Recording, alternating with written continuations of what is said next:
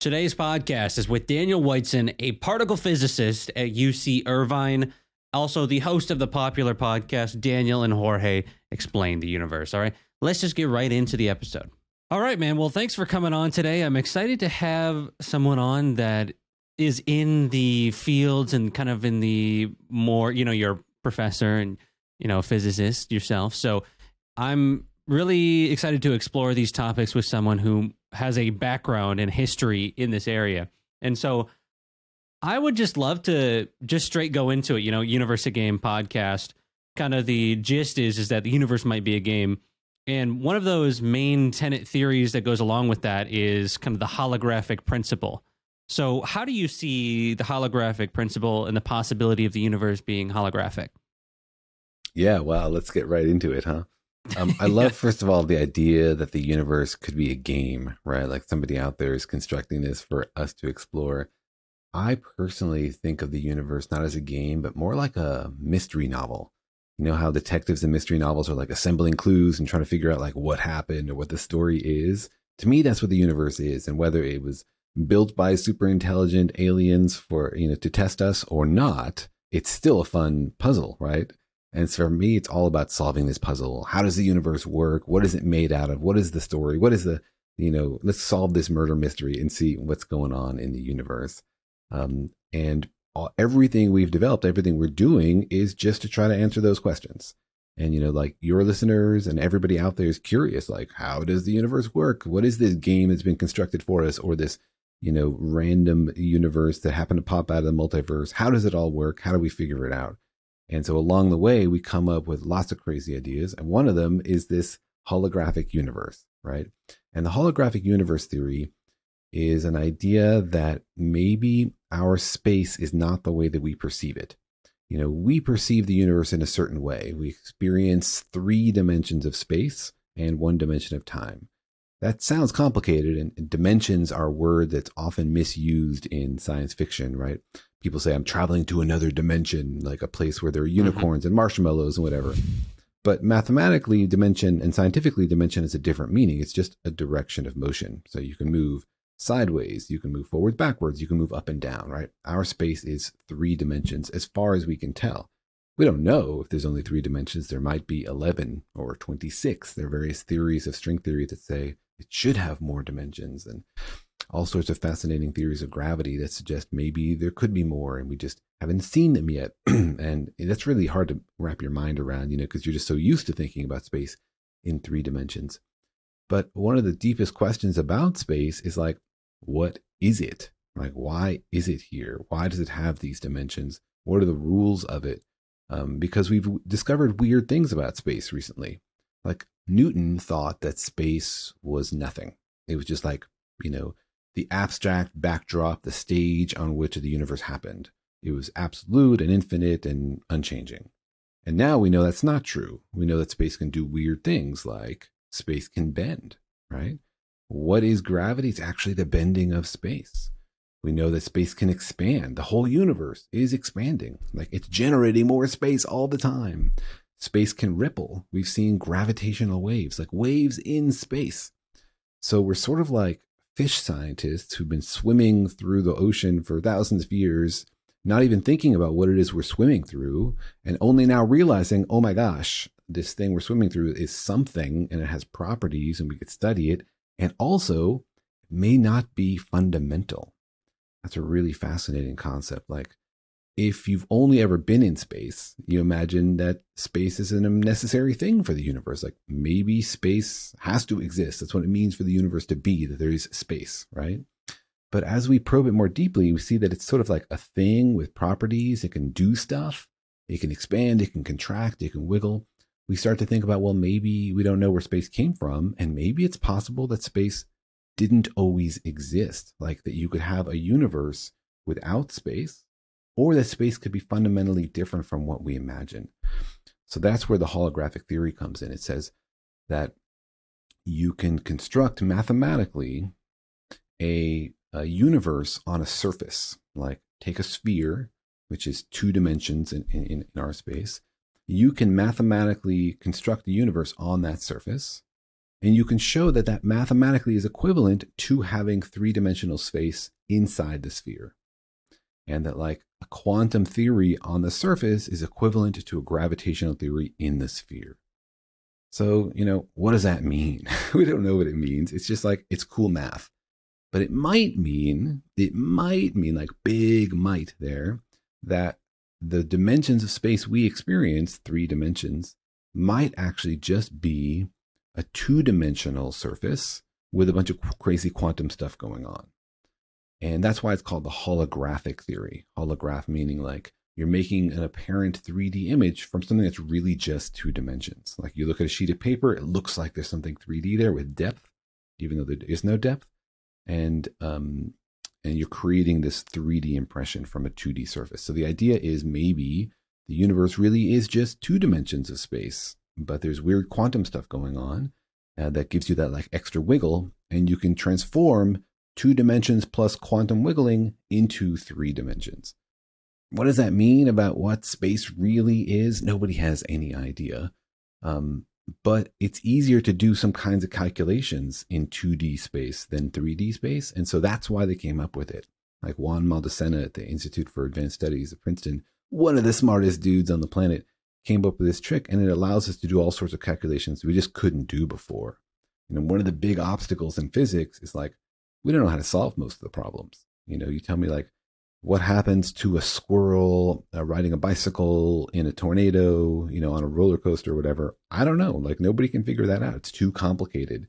And most problems in physics are like that. So sometimes breakthroughs are made just when like, oh, here's a new tool. Here's a new mathematical trick we can use to do a calculation where we couldn't before. So holographic theory doesn't tell us that like everything's a hologram or everything's fake. It just says, wow, there's lots of different ways to look at space. And one of them tells you that space might be really different from what you imagine, that our experience of it might not be the way that it is. Does any of that make sense? Yeah, it does. And so I think a lot of people, when they hear the holographic principles, they think of Star Wars, and they think of, projecting the projection, the hologram, and then you can like talk to the hologram, or, that's how they communicate. And so that's like kind of the way that I perceive that. And so when I think about a holographic universe, my brain intuitively goes to that space of, that's what we're looking at with the universe. It's kind of a projection. And then the question then becomes, is then it a mathematical universe? Is everything based on math? Is everything, and then you take it a little bit further, and some people think that the universe really is just code. And so do you see that kind of like ones and zeros at the basis of the universe? That's a fascinating question. One I love thinking about, is the universe mathematical? We don't know. Like, we just don't know. And we can't really know, I think, until we meet intelligent aliens. Like, our experience is that the universe seems to be mathematical. What does that mean? It just means that we explain the universe in terms of math. Like, math is the language of our science. When we write F equals MA, we're describing what we see, observations, like you push on something and it accelerates. We describe that in terms of a mathematical equation. And that's like stunningly successful. It's incredibly successful. Weird, actually, historical nugget there is that Newton, who like invented F equals MA and the gravitational theory, didn't write things in terms of equations. He actually wrote things in terms of sentences. Because back then, like, algebra wasn't as developed. So if you read like his original treatise, he doesn't say F equals MA. He says like the force on an object is proportional to, it's all this long-winded words.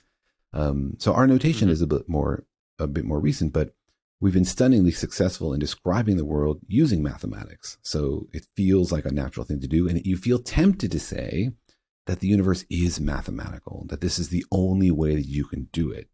But that's like a big step forward. That's like a big leap philosophically to say, we've only ever done it this way. Therefore, you can only ever do it this way, right? Like maybe you've only eaten sweet things for breakfast. And so you imagine breakfast has to be a sweet treat, right? And then you take a trip to Asia and you're like, what? Spicy soup for breakfast? That's bonkers. And a couple days later, you're like, how did I not try this for the first 50 years of my life? My whole world has been expanded, right? That's one of the joys of traveling. So it might be that this is the only way you can do it, that the universe is fundamentally mathematical and that we are revealing its inner workings. Or it could just be that we've only ever had donuts for breakfast. And that when we meet aliens, they're like, what is all this stuff you're doing? It's totally unnecessary. You should try this other way of talking about physics. And we'd be like, wow, spicy physics for breakfast is amazing. You know, I read this amazing book called Science Without Numbers. This is this guy, Hartree Field, a philosopher, and he set out to prove that actually mathematics is not even necessary for science. Like, sure, it's totally useful. And we all use math when we do science. But is it necessary? Like, if the universe is mathematical and we're discovering math, we're revealing it, then you'd need math to describe it. But if instead math is like a human invention, a way we are thinking rather than the way the universe is, then you might not need it. There might be other ways to do it. And so he set out on this project. He's like, let me see if I can describe gravity without any numbers. He has this amazing book called Science Without Numbers. It's kind of dense philosophically. It's not like, you know, an easy thing to read, but he actually accomplished it. He was able to develop a theory of gravity that doesn't have any numbers in it. You know, no math at all. It's just like, here's how you can think about gravity. And it's instead of like coming up with like a gravitational field that pulls on stuff, he like gives more power to space itself. He like embeds these things in space. Anyways, it's a fun digression, but the point is, we just don't know. And philosophically, we are far from figuring out basic stuff like, is math something we invented? Is math something we've discovered? Is the universe itself mathematical? So if you then want to go from, well, the universe is mathematical to the universe is like code, I mean, that's sort of a conclusion built, I don't know, kind of on sand, because we don't know. You know, we just don't know if the universe is mathematical or not. Max Tegmark has this great book called Our Mathematical Universe, where he argues that, you know, the universe can be described mathematically, therefore it is a mathematical construct. And that's cool, but I don't really know like how he gets there. You know, he just sort of like says it. Says, if it can exist mathematically, therefore it does exist physically. Like any mathematical universe you can dream up, therefore exists somehow in physical space. And I mean, that would be awesome, but I don't really know how you persuade yourself of that.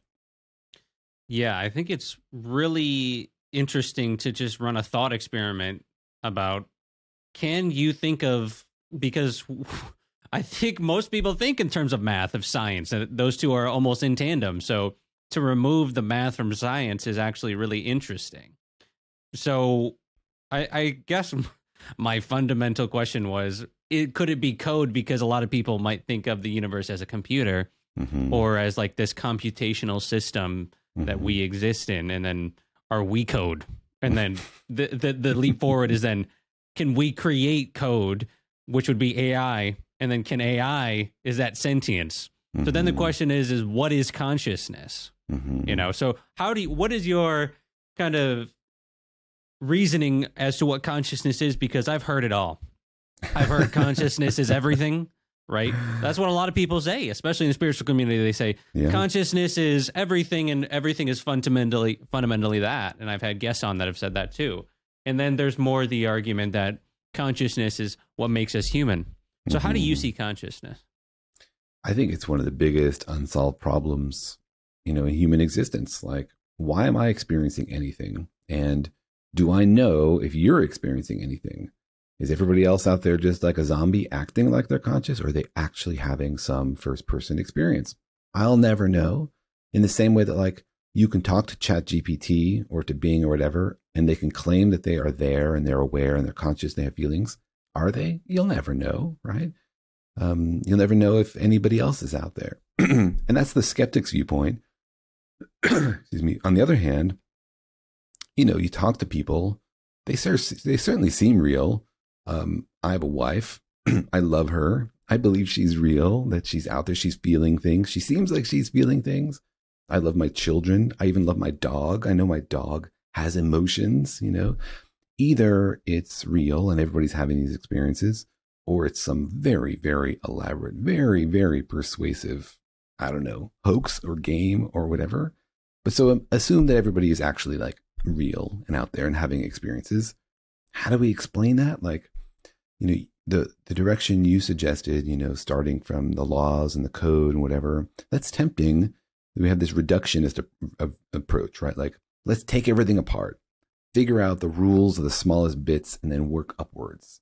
Like, because that's how a computer program works, right? In the end, Microsoft Word or whatever is just a bunch of like really tiny instructions to the computer.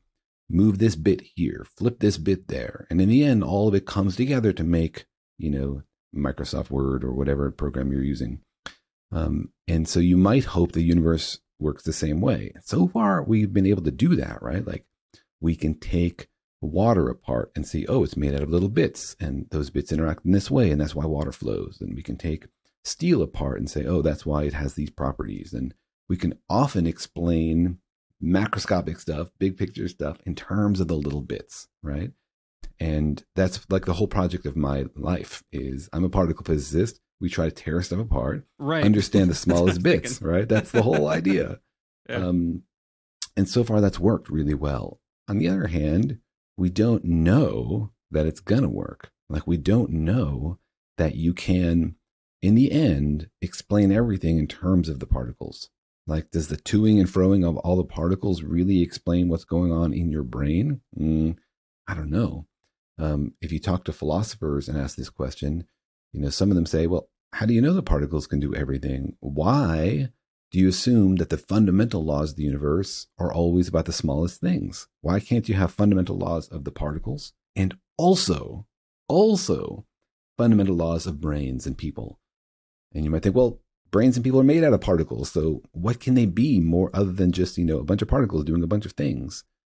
And we don't know, but like, there's lots of examples in the universe of things emerging, things existing at sort of like a higher level when lots of stuff comes together to make something new that might really follow its own laws. So I've spoken to a bunch of philosophers about this, and some of them say there could be our own laws, like at our own level, that are different from the fundamental laws of the particles, and that act independently and that can like control particles. And we have no evidence for that. There's no scientific basis for it. But philosophically, you can't prove it wrong, and scientifically, we can't even prove it wrong. A problem with a lot of these things is that they're philosophical questions. They're not scientific questions. So you can't like construct an experiment always to answer the question. Like, say, for example, let's go back to the first question, like, are you real? Like, are you actually having a first person experience in there or not? How could I ever figure that out? I can't. The only way I ever could know is to be you, is to somehow tap into your subjective experience. But by definition, I can't. All I can do is experience mine. So there's literally no experiment I can do to determine whether you're an automaton that claims to be sentient or you're actually sentient.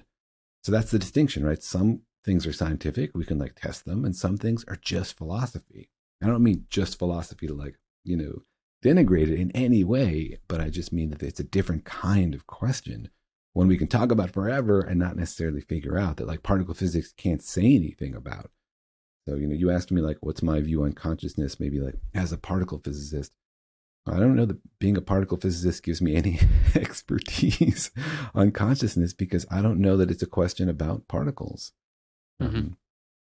People often ask me if quantum mechanics is like, can explain consciousness, because they have this view of like, your brain is a bunch of little bits and those bits follow rules. And we used to think that the universe was deterministic, that like, two bits bounce against each other, you get a certain outcome. And if you do it again, you get the same outcome. But now like we Newton, know, right? Like Newton, exactly. But now we know the universe is not that way, that actually at the smallest scale, it's random. Like, not that it doesn't follow any laws, but that the laws, instead of saying exactly what happens, they say like, this is likely to happen or that's less likely to happen, which means that you can do the same thing multiple times and get different outcomes. And so people often point to that and say, maybe the brain is quantum mechanical. Maybe that's where free will is. That's how like, my thoughts can influence what's happening. And I don't see there's any argument for that. Like, quantum mechanics doesn't have any opening for free will. It means that things are a little bit random. It doesn't mean that there's like anything goes. So those kind of arguments I'm pretty skeptical of.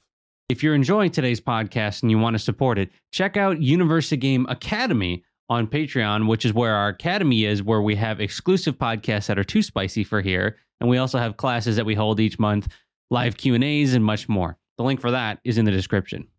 Yeah, so as a particle physicist then, how do you see, I had on that podcast that you watched with Azra, and she was talking about quantum gravity. Yeah. How can someone begin to understand what that means? Yeah, quantum gravity, basically the biggest open question in particle physics. And the question is pretty simple. It's, how does gravity work for particles? And you might think, well, that seems pretty simple. It is pretty simple, but we just don't know the answer. We don't know how it works. And the reason is that gravity and quantum mechanics are two very, very different theories. They tell you very different stories about how the world works. Like gravity says, particles have locations and they have velocities. Basically like tiny little baseballs, and they move through space the same way like a baseball moves through space. And if a baseball is in one spot and later it's somewhere else, then you can assume it went from that one spot to somewhere else, because that's how things work in the universe, right? You can't like disappear and then reappear somewhere else. You like move smoothly. There's like continuous paths. That's gravity's view of the universe. Quantum mechanics says that's not true at all. For tiny little things, the rules are totally different. Like there's no such thing as a path. An electron doesn't have a path. An electron was here and then it was there. Doesn't mean that it went from here to there. Like it just was here and then later it was there. You can't assume that there's like a path between them. And they can do weird things, like an electron can be maybe over here and maybe over there. So if you want to answer the simple question like, well, what is the gravity of a particle? Then it's hard, because gravity says, well, the gravity depends on where you are. You ask the electron, where are you? And it's got multiple places it could be. So now you don't know, like, is the gravity of an electron averaged over where all the different places it could be? Or do you like measure the electron and like collapse it so now it's only one spot and that's where its gravity is? We just don't know. Like, is gravity a quantum thing or not? So we don't know how to do that very, very basic thing. And you might think, well, how hard is that to figure out? Just like get some particles, measure their gravity, right? Remember, particles are super duper duper duper tiny. And so they have almost no gravity, because gravity is also super duper duper weak. Like gravity compared to the other forces is like 10 to the 30 times weaker than any other force. I can take a little magnet and it'll hold up like a staple or a nail, and it's fighting the gravity of the entire Earth and winning. And it's not even very hard, right? So magnetism is crazy strong compared to gravity. So if you want to measure the gravity of like tiny particles, then it's almost impossible, because their gravity is almost zero. The only thing that we can measure gravity for is pretty big stuff, planets, baseballs, this kind of stuff. And for pretty big stuff, quantum effects don't appear. So we have like tiny stuff where quantum mechanics rules, and we have big stuff where gravity rules, and no places basically where both are important, which is why it's really hard to figure out a theory of quantum gravity. Essentially, the only place where you need quantum mechanics and you need gravity are places where you have a lot of mass, so gravity's strong, and you have really, really small particles. So like quantum mechanics is relevant. And that's like inside a black hole. So inside a black hole, quantum gravity is doing its thing. We can't see inside a black hole, so we don't know. But the secrets of quantum gravity are literally waiting for us inside a black hole. So nobody knows how this works. We have like two pillars of physics, gravity, quantum mechanics. Both of them tested out the wazoo, totally work, but fundamentally incompatible. We don't know how to unify them. Big question, like in 100 years, people are going to look back knowing how quantum gravity works and be like, what was it like to be so ignorant, to not know this basic stuff about the universe? Or somebody's going to have a great idea and figure it out, and we're all going to be like, oh man, it was so obvious. But, today the brightest minds working on this problem have not figured it out. Nobody knows how to move forward. Interesting. Okay, so going back to the particles for a second, I think it's important to kind of linger on the not knowing of where particles are and how that specifically works, because I don't think a lot of people are aware of. I think it might be called the probability field or something close to that. And so could you go into how that works? Because a lot of people think it's super easy. You're just looking at things and it's like, that's where it is. And we can track it, but that doesn't seem to be how it works, right? Yeah, you're right. Exactly. It's not how it works. So quantum mechanics tells us that for baseballs, you can just use Newton's method. But when F equals ma and particles and objects have paths. But when you get down to really, really small stuff, electrons and protons and tiny little objects, the rules are different. And the rules go like this, that an object doesn't have a location. It has a probability of having various locations. So for example, you put an electron in a box, or we put an electron around a proton in a nucleus. Where is the electron? Well, it doesn't have a specific location. It's like somewhere in the box. And you can say it's more likely to be here or less likely to be there. Or an electron around a nucleus has an orbital, right? That doesn't mean that it's orbiting. An electron is not like a tiny little planet orbiting the sun. It's not moving in a circle. It has probabilities of being here and probabilities of being there. Now, a lot of people think, well, the electron is somewhere, we just don't know, right? It's like the electron is doing its thing and then we take a picture of it or whatever and we figure out where it was at that moment. But when we weren't looking, it was still somewhere, right? And that's fundamentally not true. Like the electron, if you're not looking at it, doesn't have a location. It has a probability of being in various locations. It's literally undetermined. It's not determined, but we don't know it. It's literally not yet set. It's like lives in this ambivalent state, this undetermined state, until something asks it, interacts with it. Like you shoot a photon at it or try to take a picture of it. And that forces the electron to say, okay, I'm going to be in one spot just for a moment, and then I'm going to go back to being fuzzy again. So that's how quantum particles work. And why is that? We don't know. It's just like our description of what we've seen over the last 100 years doing experiments that otherwise don't make any sense unless you take this weird picture of how things work at a very, very small scale. And one of the biggest points of confusion is that point where something goes from like having a chance of being here and having a chance of being there to all of a sudden being in one spot. How does that work, right? And that doesn't make any sense to you probably. And the reason is that doesn't make sense to anyone. It's not something we understand. We think that the electron has, we call it the wave function. This describes where it's likely to be and where it's not likely to be. And we think that it can interact with other quantum particles, like two electrons can interact and then have lots of different combinations for where they might be. But that something weird happens when you interact with a particle using like your eyeball or using a detector or using a human or using anything big, anything classical, we call it. Because my experience of the world and your experience is that this is very strange. Like I don't see baseballs being in two places at once or having the possibility of being in two places at once. This is not something we ever observe. So in our world, we never see this. So then if our world interacts with the quantum world, it somehow forces the quantum world to follow our rules. To say, look, you had lots of different possibilities for a while, but now you're going to have to pick just for a moment because we're asking you this question. And that's the part that sticks in people's brains. Like, how does the universe know to force it to pick?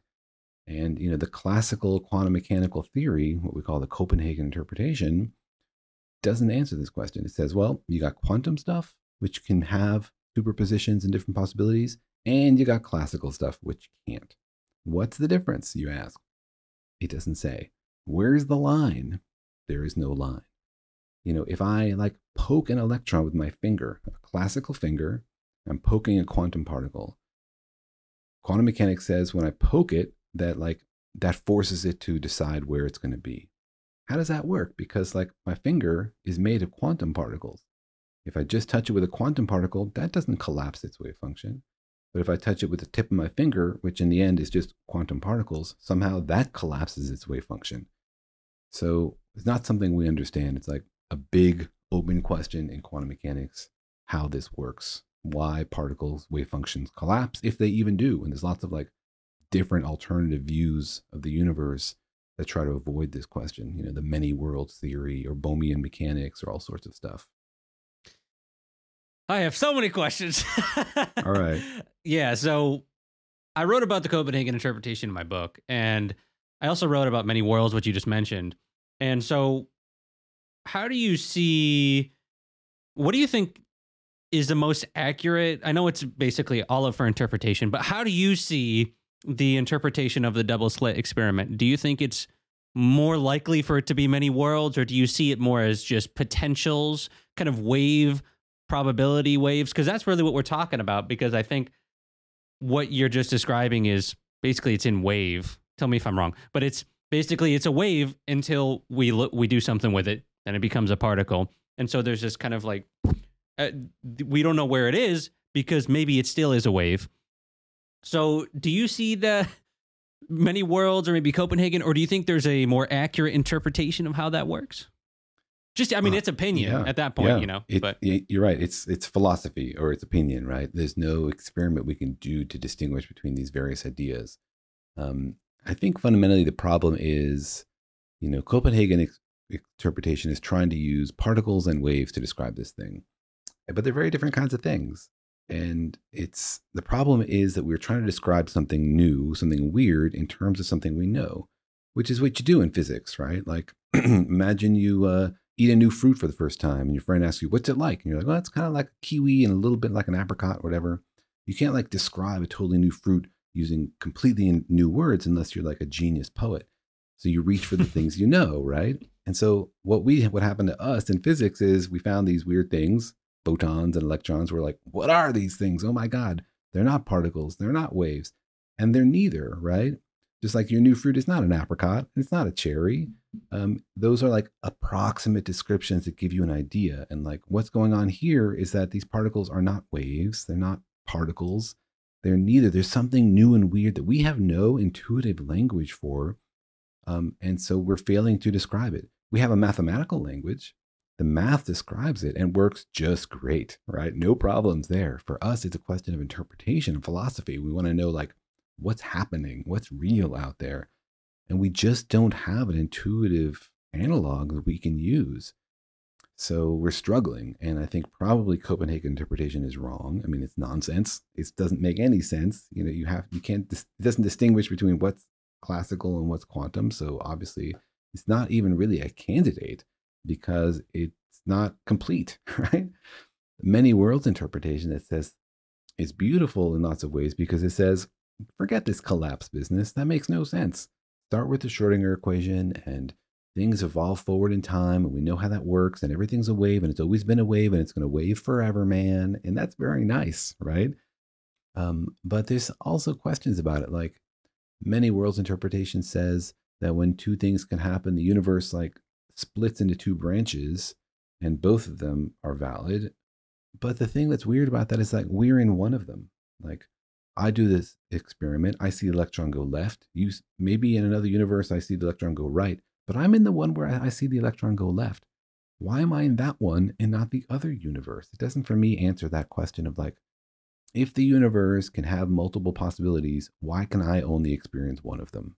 Why am I not able to experience the whole wave function of the universe? I don't know. So maybe that's just human perception. I don't know. Yeah, maybe it's human perception. Maybe it's something we're limited by. Maybe it's something about how our brains work. I don't know, but I feel like the answer is none of these, and we're going to come up with a better idea that later people can be like, "That was so obvious." I feel like we're the ancient Greeks struggling over like epicycles, trying to explain what we see in the night sky.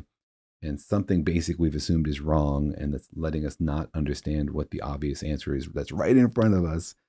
And that in 200 years, people will be like, man, if I was a physicist or a philosopher back then, I totally would have come up with this and been a famous genius. But, I think that points to something in physics, which is like, this stuff is hard. It's easy when you look back on the history of physics to see it as like this obvious progression from idea to idea. But when you're here, like standing on the forefront of human ignorance, like, it's hard to know what's right and what's wrong. There's so many ideas out there that people are considering, and they all seem kind of wrong and kind of right. So I think it's a valuable lesson to get yourself up to the forefront of human knowledge and realize how difficult it is to understand which direction even is going to be a fruitful path, not to mention like how to make progress on it.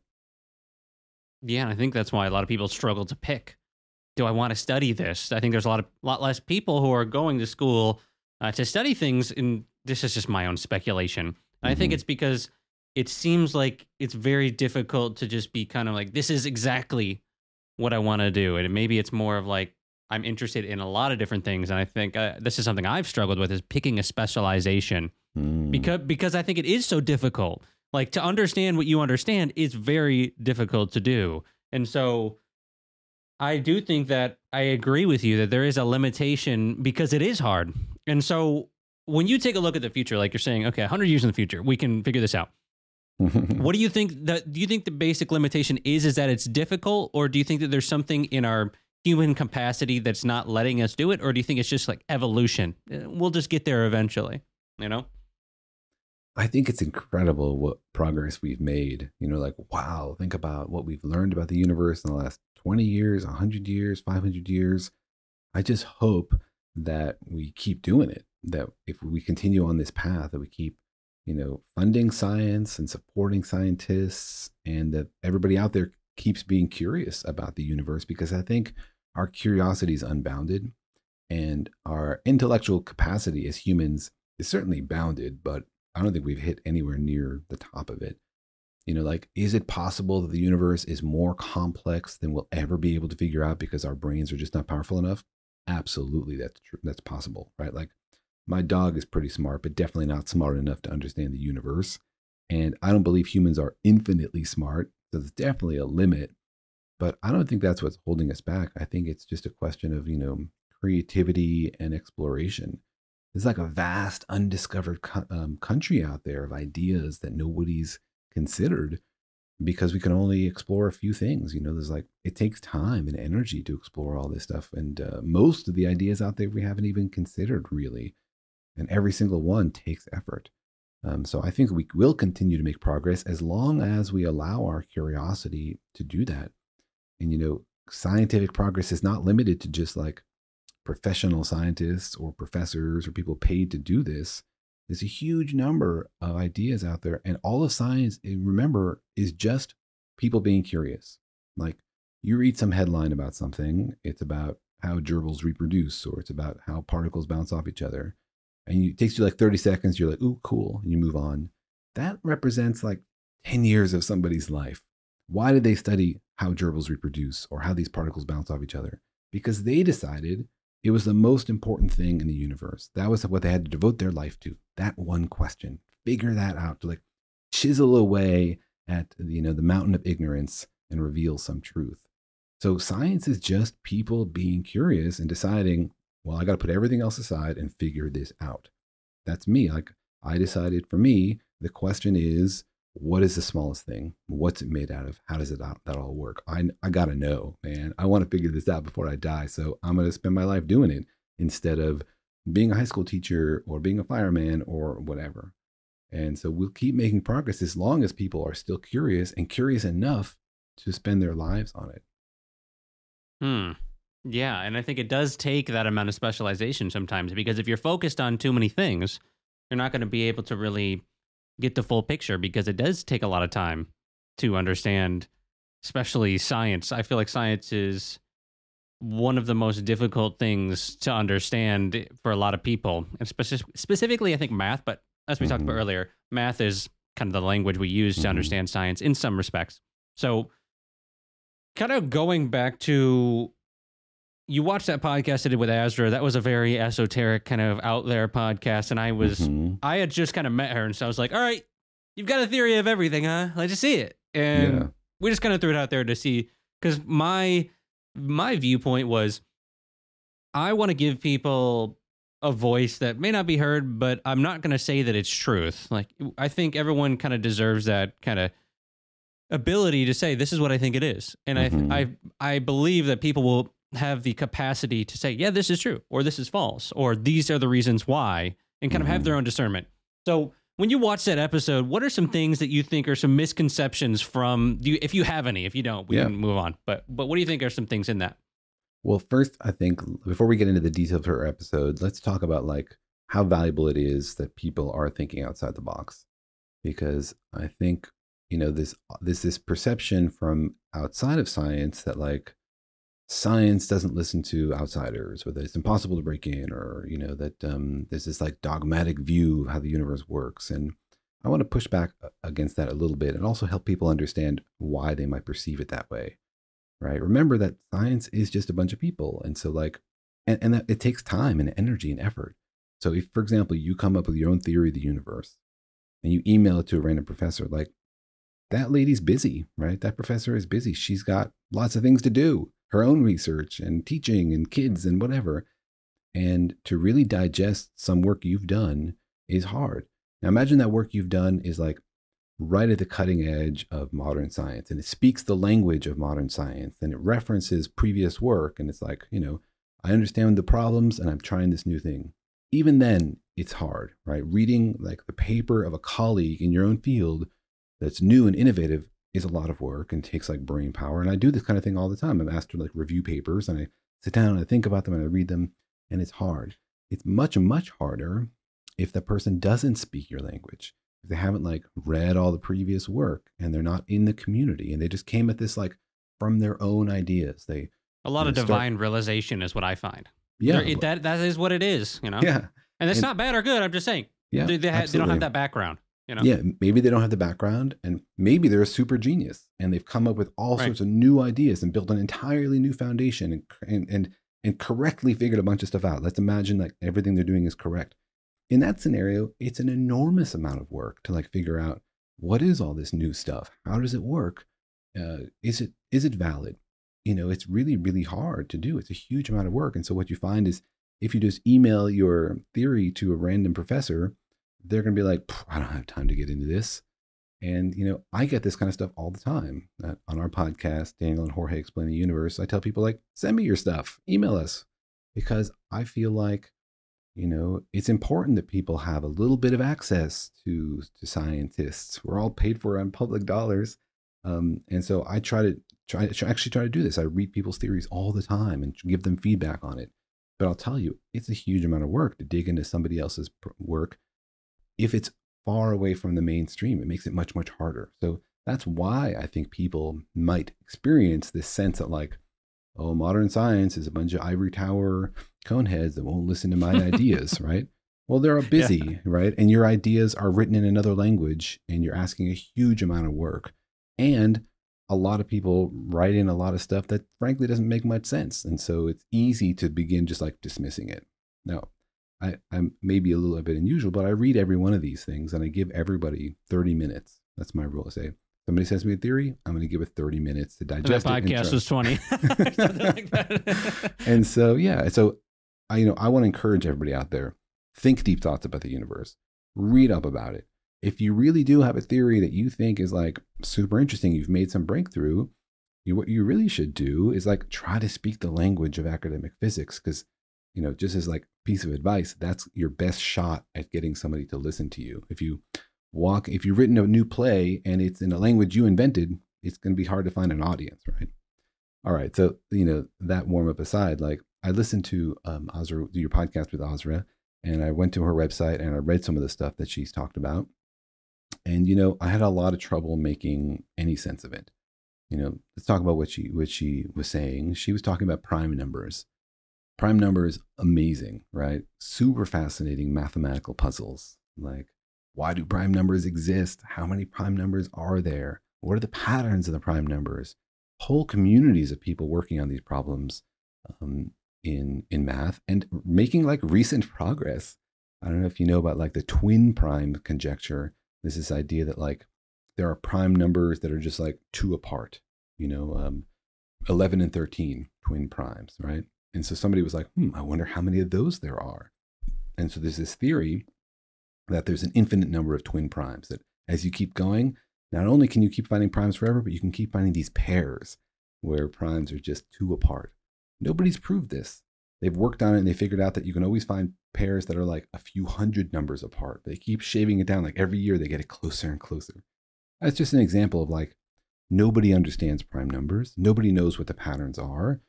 And if you figure just that out, like take everything else she said aside, gravitational theory, unified field theory, quantization of space, all that stuff aside, this would be huge. Like she's claiming to have found patterns of prime numbers. an explanation for why there's some numbers are prime and other prime numbers are not. Didn't understand from what she said and from reading what's on her website, her explanation for the structure, how you could predict where the primes are. But even just that would be enormous. So like that would be a big step forward. And so I'm a little skeptical of that because it's a big open problem and she's claimed to have solved it, but there's a lot of details missing. Mm-hmm. And then she makes this big step where she says that like, okay, you have these patterns of the primes and accept that true for now.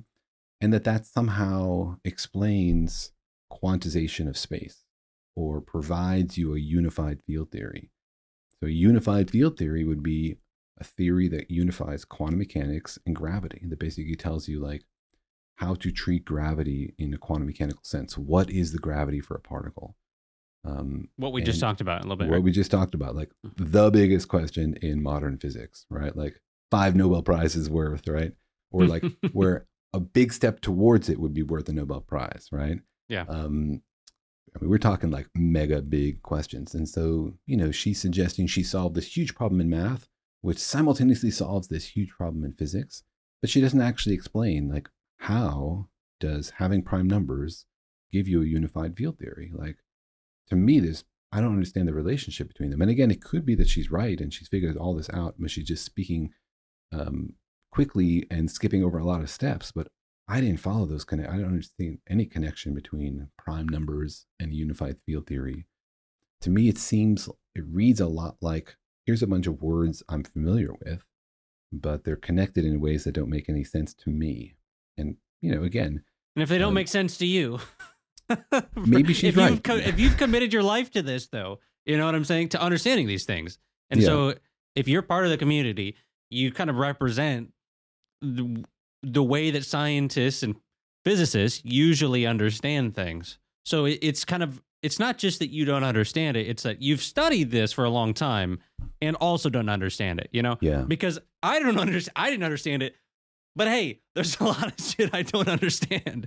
But it's different when you say it. That's what I'm saying. It is. And it could be, again, I want to give her a lot of benefit of the doubt in everybody, because I didn't really understand it. Doesn't mean it's wrong, right? It just means there's a lot of ... dots in there. And I was like, well, hold on. How do you go from A to B? You just yada over the really interesting part. Maybe that you just need to provide more details. And so like, that's how scientists communicate. You say, I've solved this. But it's just, okay, well, show us the details. And then we can pore over it and see if we understand it and if we have questions and whatever. And again, I'm totally willing to look at somebody's write-up about this, but it's such scant information. It's just like, I figured this out. And then also, by the way, this solves this other problem, but I'm not really telling you how. So yeah. And I mean, also to give her a benefit of the doubt, I also it was 20 minutes. Yeah. Sure. And if you're describing the nature of reality, I don't know if you can do it in 20 minutes. I mean, yeah. So, but the kind of opposite side of that is that you did go to her website and you also did explore, and it also didn't explain further there. So there is that as well. So yeah, my take on it was I didn't understand it either. And I knew that there was a lot of it that I didn't understand it, but I was like, okay, somebody might understand this. And if they don't, well then, okay, let's say this is why we don't understand it, because I think, right, it is important to consider people outside of science. But that's actually what I'm trying to do in general.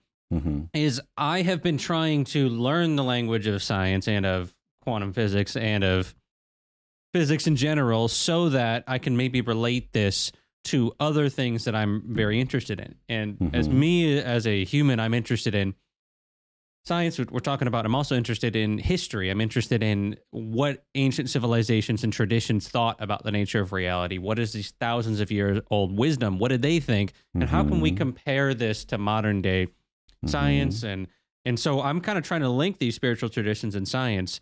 And it's very difficult sometimes because you get people. I mean, if you look at my Instagram, I'll have videos that do really well. They get a lot of views, but so many people comment, "Oh, that's pseudoscience. It's pseudoscience." And that's like one of the top comments that I get. And so I do think that going back to what you said earlier, there is kind of this closeness approach that maybe not even scientists have or physicists have, but a lot of the general public does, that we can't talk about it unless we have this credential or this thing. Mm-hmm. And so that's kind of what I'm trying to do in general, is break the mold of it has to be someone who has went and studied it their entire life just to talk about it.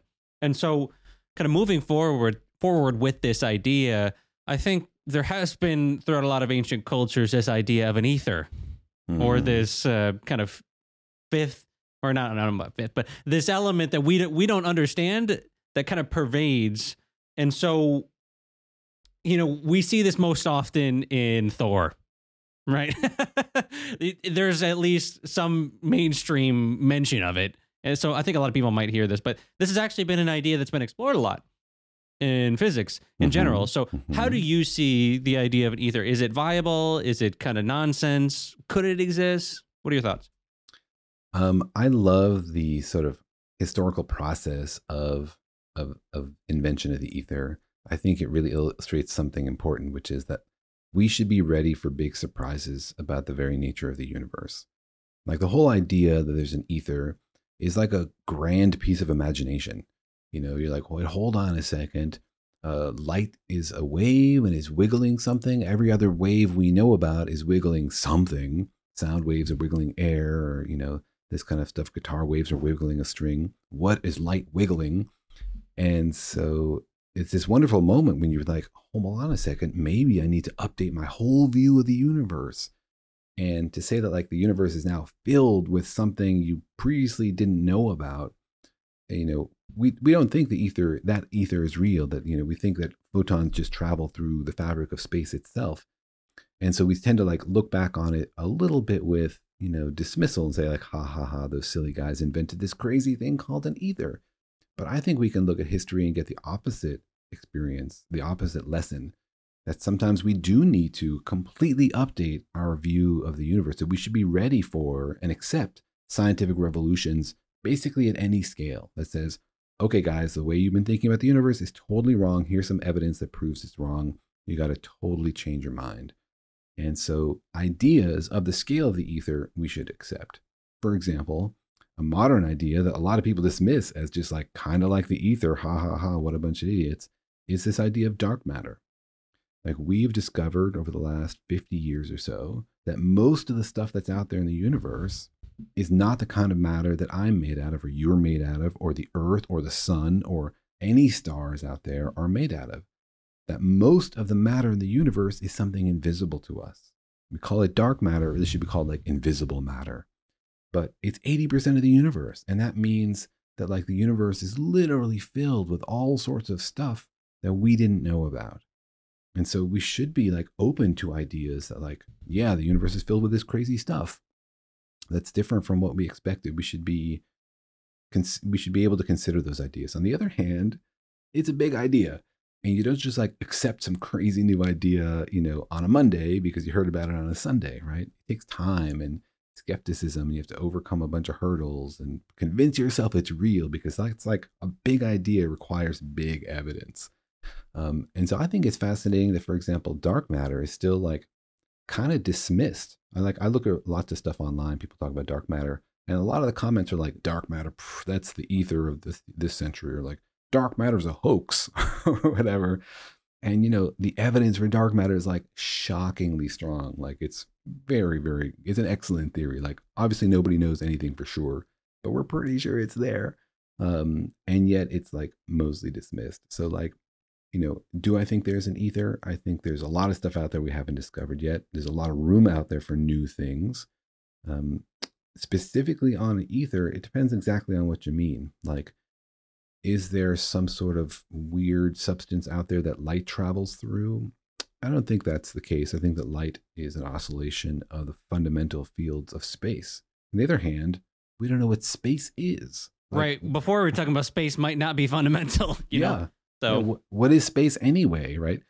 If we're making this big distinction between fields that move through space and fields that move through like matter, then like, well, what is matter? Matter we think of now as just ripples in quantum fields in space. And so like the distinction gets a little bit fuzzier, right? Like, okay, electrons are waves in electron fields which fill all of space. And so sound is like waves in those electron fields. The difference between fundamentally moving through the difference between moving through the fundamental fields of space and moving through like combinations of those fields seems a little bit like a fuzzy line to me. So there's lots of potential for discovering new stuff out there for sure.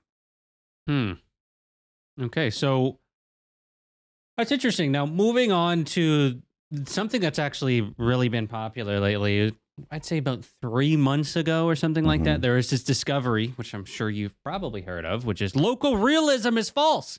The universe isn't real. That's what people have been saying. And so, as a physicist, is it accurate to say that the universe isn't real or this type of thing? Or is that kind of like sensationalism? And what are these discoveries that they made about the universe potentially being not real? You know? Or locally real? Yeah. I guess you're talking about the more recent tests of Bell's inequality, these kind of things, the loophole-free tests. Yeah, these are really fascinating. These are basically going back to the question we were talking about earlier, like what happens to a particle when you're not looking, right? And I was saying earlier that when you're not looking at a particle, that it has two possibilities or many possibilities, and it can exist in those at all at the same time, and it's not known. So there's this difference between something not being known and something being actually not determined. And we're saying the universe really doesn't determine it, and that when you ask it, it like chooses a random number. And so, there's a bunch of these. You might wonder, like, how do we know that? How could you possibly tell what the universe is doing when you're not looking, right? So there's a bunch of these really ingenious experiments devised by John Bell, a physicist from the middle of last century, to try to figure out if the universe has actually already decided what the electron's going to do. It just waits till you ask, or if it really hasn't yet decided until you ask. And you might think that seems impossible. How could you ever do an experiment to distinguish between those two things? Because in both cases, you're not asking till the end. How can you tell when the universe decided? So Bell, super genius, really clever guy, came up with these amazing experiments that take advantage of quantum properties that the electrons have that like baseballs don't have. And he figured out a way to conduct these experiments so that like if those possibilities are live, if like an electron really isn't determined until you make the measurement, that those possibilities can like interact and interfere with each other in a way you can actually see in the experiment. It's quite technical and involves like, a bunch of particles at different angles and how you measure them. And you can't do one experiment to just determine it. You have to like do a bunch of experiments and it builds up over time. And these experiments consistently shown that the universe is not like secretly keeping track. It's not like the universe knows, where the electron is going to be, and it just waits until you tell it, and waits until you ask it to tell it. That there is no local realism. That's what they mean by realism. That like there is no reality there that the electron is doing that you're just asking about. That it waits until you ask, and that's what the universe is telling you. And so these experiments have been getting better and better because people have been wondering like, well, maybe there's a loophole here, or maybe, are you sure about this bit? And so these experiments get better and better and better and better until eventually like they ruled out all the possible loopholes. And they're pretty sure that the universe is working in that way. There's just one big loophole and one big qualification left. And that's this one business about local realism. What we're talking about is like whether the electron has decided already basically where it's going to be. Is it have some information, like some information in its pocket that tells it like, oh, I'm going to go left or I'm going to go right. You have this double slit experiment, like which slit am I going to go through? And that's the local realism part. Like, does the electron itself, is it local, the information to the electron? Does it itself already know which one it's going to go through? So these experiments disprove that. But what they don't disprove is global realism. Like, it's possible and totally consistent with these experiments that maybe there's some like global field that's manipulating this stuff. Like the universe knows already which one is going to go left and which one is going to go right. It's not like stored locally on the electron, but there's some like overarching like pilot wave theory that's deciding what's going to happen. And there is no real randomness. So these experiments are really cool and like total tour de force, like really hard experiments, very clever. Lots of things they did that were like very, very difficult to do. In the end, what they prove is that the electrons are not like carrying with themselves the secret to what they're going to do later. But what they don't disprove is, what they don't actually really prove is the universe is random. They prove that if the universe is random, it has to be in some like global way, that like something is coordinating that randomness globally. It can't just be happening locally. And, global theories are weird. It assumes that like there's some overarching thing guiding the whole flow of the universe. And that's not the way we sort of prefer to make our physics theories. We like to think about things happening like, this one is pinging against that one, and this one is touching that one. That like things happening across the universe don't influence what's happening here instantaneously. So there's like a big preference for local theories rather than global theories. So do you think that preference is just because you have done it that way so far, essentially? Yes. Yeah, absolutely. It's a bias. It's just the way that we've been thinking about physics. And actually, John Bell himself, he's the guy who's like came up with all these experiments that a lot of people use to, disprove local realism. He's frustrated, and he wrote all these articles about how he actually believes in the global view. Like, he was frustrated that his experiments were basically used to promote the viewpoint that there is that the universe is random. And he thought the universe is not random, it's deterministic, it's controlled by these global theories. That was actually his preference. So I think it's a little bonkers, but again, it's just like, it's not the way I'm used to thinking. We tend to think about the universe in terms of like stuff happening near other stuff rather than stuff happening overarching globally. But we also need to be ready for big surprises. So we should keep the door open to that. So let's just say that the global field is there. Mm-hmm. If it was there, I could definitely be wrong about this, but when you say that it's controlling everything and it's deterministic, would that mean that there's no free will? It would mean that there's no free will. Yeah. It would mean that like the reason the universe is a movie instead of a game. The universe is a big clock. Yeah, it's a movie. What does that mean specifically? Like if you shoot an electron into the double slit experiment or a photon, it means that there's a reason why one of them went left and one of them went right. That it's like you shot it a little bit differently, or the conditions were a little bit different. That what you did in the beginning controls the outcome of the experiment. And so like the future is determined exactly by the past. There's no randomness at all. On the other hand, like even if you don't believe that, if you think everything is local and things are random, I don't think that gives you an opening for free will. Like, what if it's just like saying that you're watching a movie, but the movie's kind of random. You can't like control it. You don't have no controller here to like influence where your character is going. Instead of watching a pre-made movie, you're like watching a spontaneously made random movie. So I don't really believe the connection between randomness and free will. I don't really understand how free will works at all. Does anybody? No. I mean, a lot of people. I mean, in the gist, it's like, man, these things, I'm moving them, right? This is me. Mm-hmm. And so is that true? Like, am I the one? Who is I? You just keep going, Yeah, like, well, where does your reign of control end? At your fingertips? Where does that define exactly? Does that include the dead material on it? The air molecules surrounding it? Like, you draw this arbitrary threshold, like, this is my body, that's your body. That's just, an image your brain has built up from experience, a useful model you've constructed in your mind for the world, for the parts of it that you can experience and control directly. But, like, that doesn't mean that you're actually controlling any of it, right? Yeah, that's interesting. So in your viewpoint, you see there as being no free will, or how are you just like kind of on the fence of I'm not really sure? I really don't know. Yeah, it makes no sense to have free will, and yet I experience it. So that's pretty confusing, right? Like, I like to think of the world as making sense, as being logical, as being causal, as following mathematical rules. And I don't know how to explain my experience of the universe in that way. I just don't. Like, the same with consciousness. Like, I cannot go from the rules of particle physics to I'm enjoying a tasty lunch, or I'm having an interesting chat with somebody I met online. Like, I just don't know. Or I'm feeling joy. Just that simple thing, right? I'm feeling joy. What does that mean? Where does that come from? Is there a particle nature to that? Not something I understand. And I'm a bit of an amateur philosopher. Like, don't have a PhD in philosophy of science or philosophy of anything.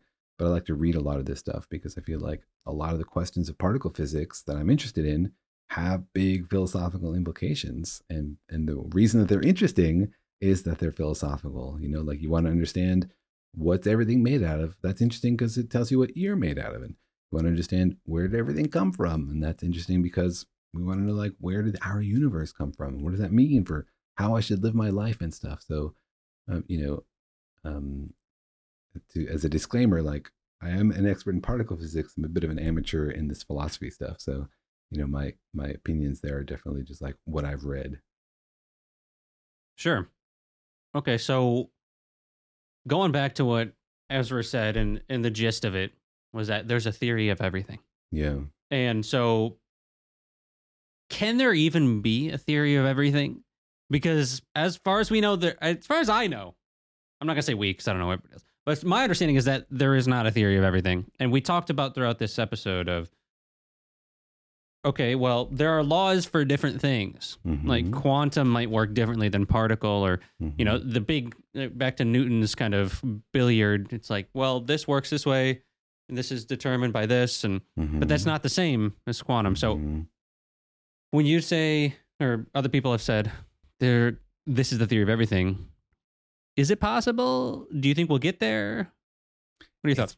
It's possible that there's not a theory of everything, right? It's possible that you can't have a single equation to describe everything in the universe. It's worked so far. Like, we have this interesting trend where, early humans experience a bunch of stuff about the world, and then you start to organize it and look for patterns, and you notice, static electricity and lightning, actually the same thing fundamentally, or actually magnetism and lightning are the same thing, right? So we have this trend where we've been able to simplify and unify. And incredible moments in the history of physics, like when Maxwell writes down all the equations for electricity and magnetism, and he looks at them, he's like, these are pretty similar. Actually, I can put these all together into one theory of electromagnetism. Like, what a moment, to realize that he was looking at two sides of the same coin, and the distinction between electricity and magnetism is just historical. It's just like human, just like a totally invented one. It's like people have been studying the front side of the elephant and the back side of the elephant and never talk to each other. And then they're like, all of your questions actually answer all of my questions. I've been wondering, where does all this food go the elephant eats? Or the other people are like, we've been wondering where all this stuff comes from the back of the elephant. So that's incredible to see, like, progress is made. So we sort of extrapolate. We say, look, we've been doing this for a while, and things seem to get simpler and simpler as we get deeper and deeper. So maybe eventually, we'll get down to that one equation that rules them all. That doesn't mean that we will. It doesn't mean that we will, right? We don't even know whether it's possible.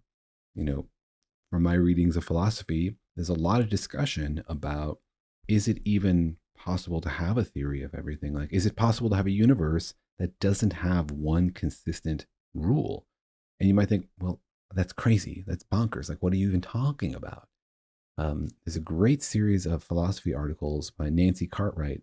She's at Stanford, and she promotes this view of the dappled world that says that laws of physics and science can describe a few situations that we can control in experiments, but that between them, things are kind of crazy and chaotic and might not even follow laws. Like, take, for example, her great example is, take like a coin. You drop a coin. Can you describe what happens to it? Sure, no problem. Like, F equals ma, it falls down, no big deal. All right, now replace the coin with a dollar bill. Can you describe what happens to a dollar bill as you fall it? Well, it's already like a lot more complicated.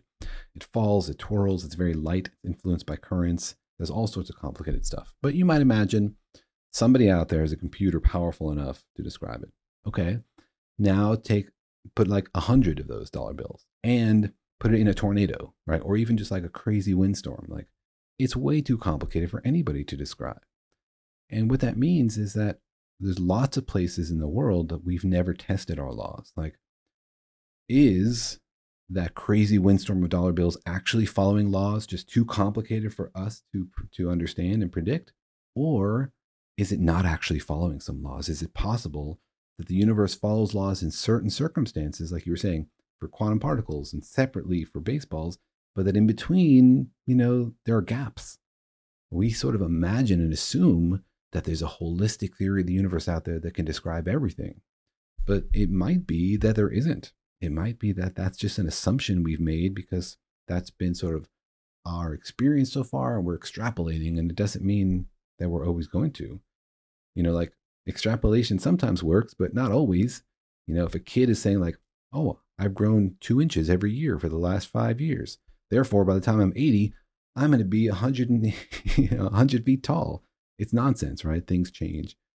So it might be that like you can do it to a certain point. You can explain this and you can explain that, but you might never be able to fit it all together into a holistic theory of everything. It might just be impossible. Or it might be that we're going down the wrong path and that there's like another way to do this that makes it all easier. Which the ETs will come along and tell us, like you said. Yes. And, I know aliens is like a hilarious joke and most people dismiss it and stuff. And this is not like connected to UAPs and, disclosure and all that kind of stuff. But philosophically, it would be fascinating to talk to scientific aliens because it would answer so many questions. Like, do they use math to describe their science? Do they even do science? What progress have they made? What things have they figured out? Have they made the same mistakes that we've made? Or have they taken a completely separate path and figured out a bunch of stuff that we haven't even thought about? Would we even be interested in the science they do? Or is it all about like, cyclones on gas giants and we're like, yawn? I think we would learn so much about the nature of our sort of parochial way of thinking by getting a different experience. Sort of lost that opportunity here on Earth. You were saying earlier something I really love, which is, Mayans had astronomy and the Chinese had astronomy and the Egyptians had astronomy, all very, very different ways of looking at the sky. Imagine if instead of having one sort of global scientific viewpoint, those cultures had remained and stayed separate and evolved separately. We had like modern Mayan astronomy, modern Egyptian astronomy, modern Chinese astronomy that had a chance to develop to modernity to today. And not just like, Western astronomy. What would they have been like? Would they all gotten to the same place? Or would they have started from completely different ways of thinking and expressing themselves and ended up with like shockingly weird, soup for breakfast kind of ideas? We'll never know because we have sort of like a single homogeneous earth-based view of how this stuff works. So that's why I'm excited to like, well, let's talk to the aliens because we haven't like polluted them with our way of thinking about the way the universe works. So philosophically, we'd learn a lot if we talk to aliens about science. Okay, so that brings me to a very interesting question because there's a lot of people out there that do claim, I'm already talking to aliens. I'm already talking extraterrestrials. They're just channeling it. Yeah. So when you see that and you haven't like actually seen the extraterrestrials, how do you take those kind of inquiries? Like they may come along and say, this is what I got. Do you take that seriously? Or you're just like, nah? At what point do you think science can take seriously what people are saying are from extraterrestrials? Because as someone, if you go back to a lot of my first podcasts, I found it really interesting, the science that was given in one of these esoteric books. And, I'm not super into it now, but it's really interesting. Like I'll give you an example. In the book, The Law of One, they talked about how Dewey Larson's theory of the universe. Have you heard of Dewey Larson?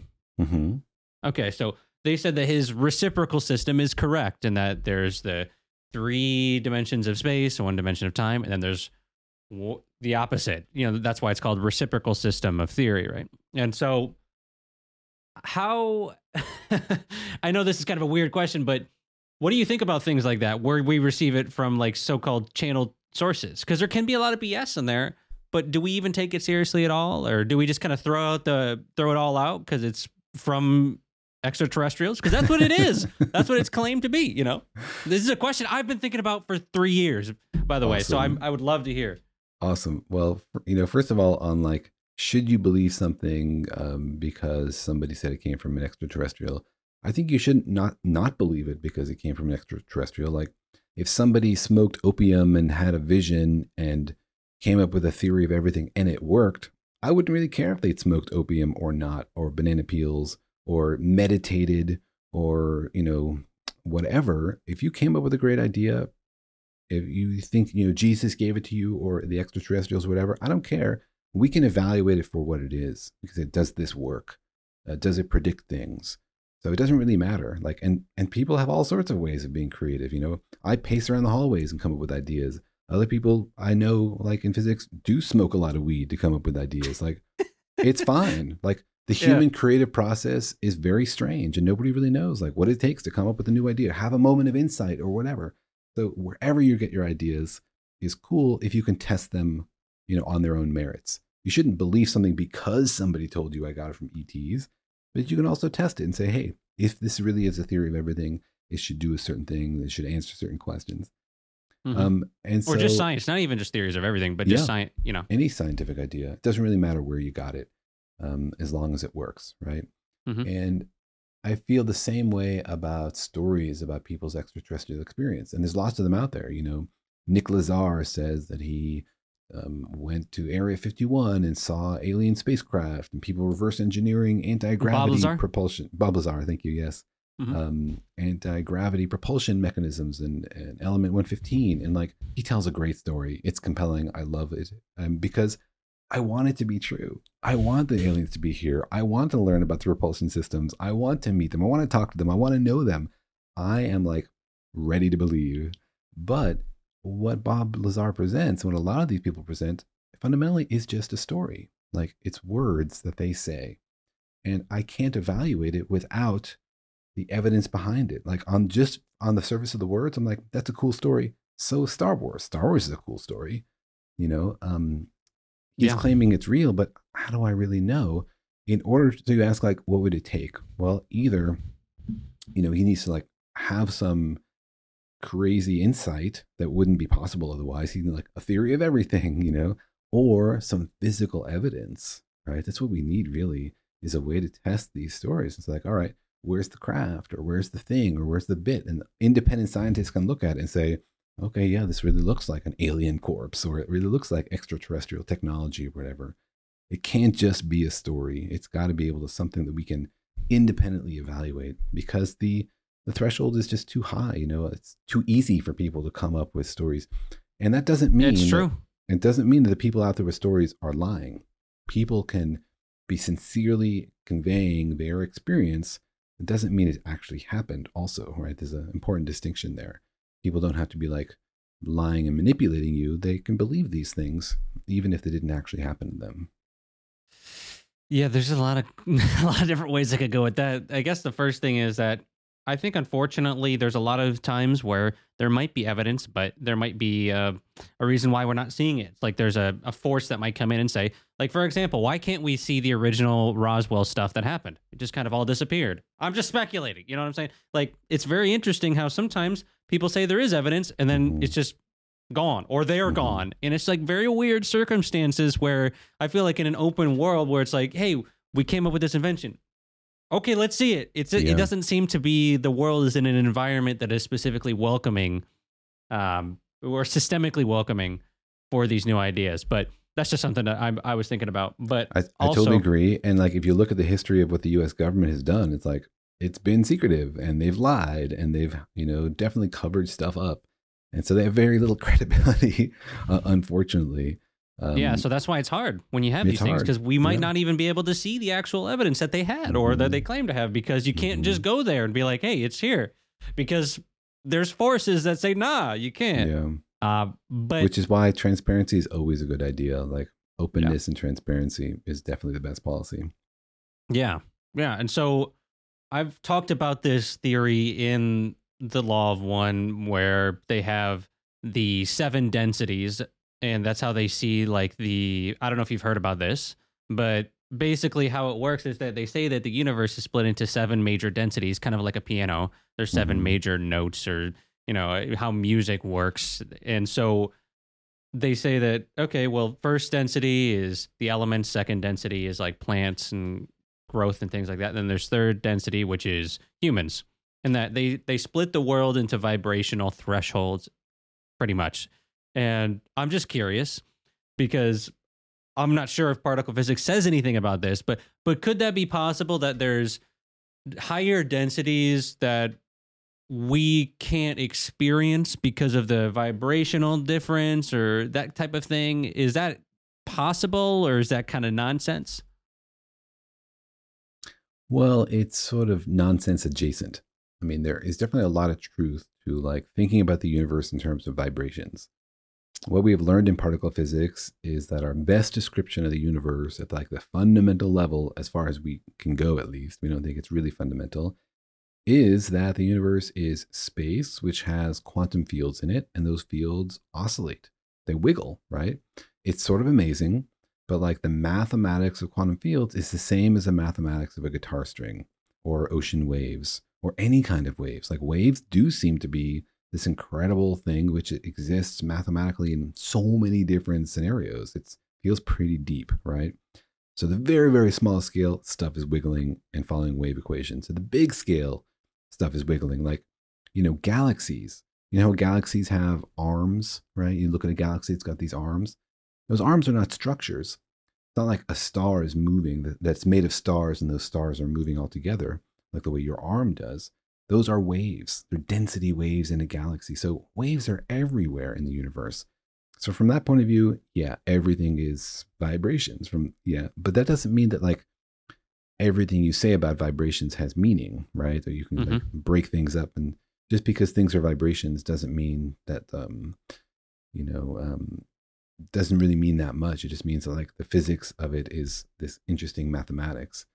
Can you break up the universe into various vibrations? Like we think that there are various quantum fields. There's like the electromagnetic field and the weak force field and the strong force field, and fields for all the other particles. And there's definitely some of those that we can sense, like we can sense electrons, and some of those that we can't, like neutrinos. We can't sense neutrinos. They're everywhere. Like you hold out your hand, there's like 100 billion neutrinos passing through each of your fingernails every second. There's an incredible number of particles. You don't sense them at all. So like there's lots of the world that's invisible to us and is vibrating. Like those neutrinos are little ripples in a neutrino field that we definitely cannot sense. I don't know what you gain necessarily from thinking about it in terms of vibrations. I guess what you would gain would be people think the kind of theory goes that, well, the higher density beings, like even we could say extraterrestrials, exist in a higher density. So therefore, like the conclusion is that we can't see them, which is why it would make sense, like the Fermi paradox. Like, why can we not? Where are they? And so then it's like, well, we can't see them because they're vibrating at a frequency that's outside of our spectrum of awareness. So I guess that would be the overarching reason why you could explain some of these things that seem unexplainable. But yeah, I'm at this place where it could be true, could be not. I've always found it fascinating, and it kind of intuitively made sense to me. I think there's a lot of truth to that. I mean, I would say it differently, but I think it sounds very similar. For example, most of the stuff that's out there in the universe is stuff we cannot see. Dark matter, for example. What is dark matter doing? We know that it's not generating light, but it could be generating a different kind of light. We call these dark photons. And it could be that dark matter has its whole different like universe, basically. I mean, not literally that it's another universe, but it's sort of like it in that maybe it can do all sorts of interactions, and there's dark chemistry and dark biology even. Potentially there's like beings made of dark matter that can't see us and we can't see them. Not because we're not vibrating at the right frequency, but because it's fundamentally a different kind of vibration. The way that like, different particles are different, electrons are different from muons. Maybe there's another kind of light out there that we can't see and that aliens can use to talk to each other. And remember that we're unusual, right? Our kind of stuff in the universe, our kind of matter is 5% of the energy of the universe. So maybe we're the weird ones, and there's all sorts of weird dark matter aliens out there having a great time and wondering, if we're out here. So from that point of view, there's a lot of the universe that we can't sense. And everything out there is definitely vibrating for sure. Okay, so I know there's a lot of people that are interested in what you do and interested in physics and particle physics in general. If you were in the position of, let's say you were coming out of high school right now, or if you were, the younger generation coming up, what would be some advice you'd give to people on where they can start do you think it's a good idea to go to school for this? Do you think should you just, since we're in kind of the technological age, it kind of changes things, and not just for younger people, but a lot of the older audience too is becoming more interested in, okay, well, what is the science? What is physics? What is this? Yeah. And so maybe it's different, your advice you would give young people who have that opportunity, but maybe someone's also 40 and they're like, oh, I really want to, this feels really interesting to me now. Do I study online? Do I go to school? Because, it's a very interesting question that I've also asked myself. So what are your thoughts? Yeah, it's a great question. Thank you for asking it. I would encourage anybody out there, number one, to figure out what it is that's driving their interest. What are your questions about the universe? Imagine this hypothetical. You get to speak to aliens or the Oracle or God or whatever you believe in, and you get to ask them one question and you're going to get an answer. What's your question? What is your question? Like, to me, I know what my question is, and that's what I'm spending my life trying to figure out. But it took me a while to figure out what my question was. I tried plasma physics. I tried condensed matter physics. I tried all sorts of various stuff, and it didn't really click for me until I found particle physics. And I was like, this is the thing for me. Oh my God, I love this stuff. And it's very personal. Some people are going to be fascinated by these questions, other people by other questions. And so you got to find it for yourself. And I think a valuable thing is going to school, but a valuable thing is also not going to school and living your life and like learning how to listen to yourself, and figure out like who you are and what it is you want. Now, if you already figured out that like physics is the thing and you want to answer these questions, then you should definitely go to school for it and get some experience, Also, learn the language almost, right? Learn the language and also learn what it's like, because day to day, for example, in my job, I'm not discovering new particles. That's pretty rare. Day to day, what am I doing? Like, I write computer programs to analyze data and to teach artificial intelligence to help me analyze it. I think that's fun. Other people would find it really boring. Oh my God, you sit in front of a computer all day and write programs? Yawn. But for me, it's wonderful. It's little mental puzzles. And a lot of times you have to try a few things to figure this out. So try and go and get some experience doing the kind of research you imagine might be the thing you want to do. And on our podcast, we have lots of people who write in and say, I'm 35 and I'm a software programmer, but I really wanted to do physics, but my parents wouldn't let me. Is it too late? And the answer is no, it's never too late. You can always go back and join the community. Now, if you're young and you're about to go to college, you have lots of opportunities because college is the kind of place to figure this stuff out. If you're older, it can be harder, but there still are paths, Take some courses at a community college at night. Figure out if this is really your kind of stuff.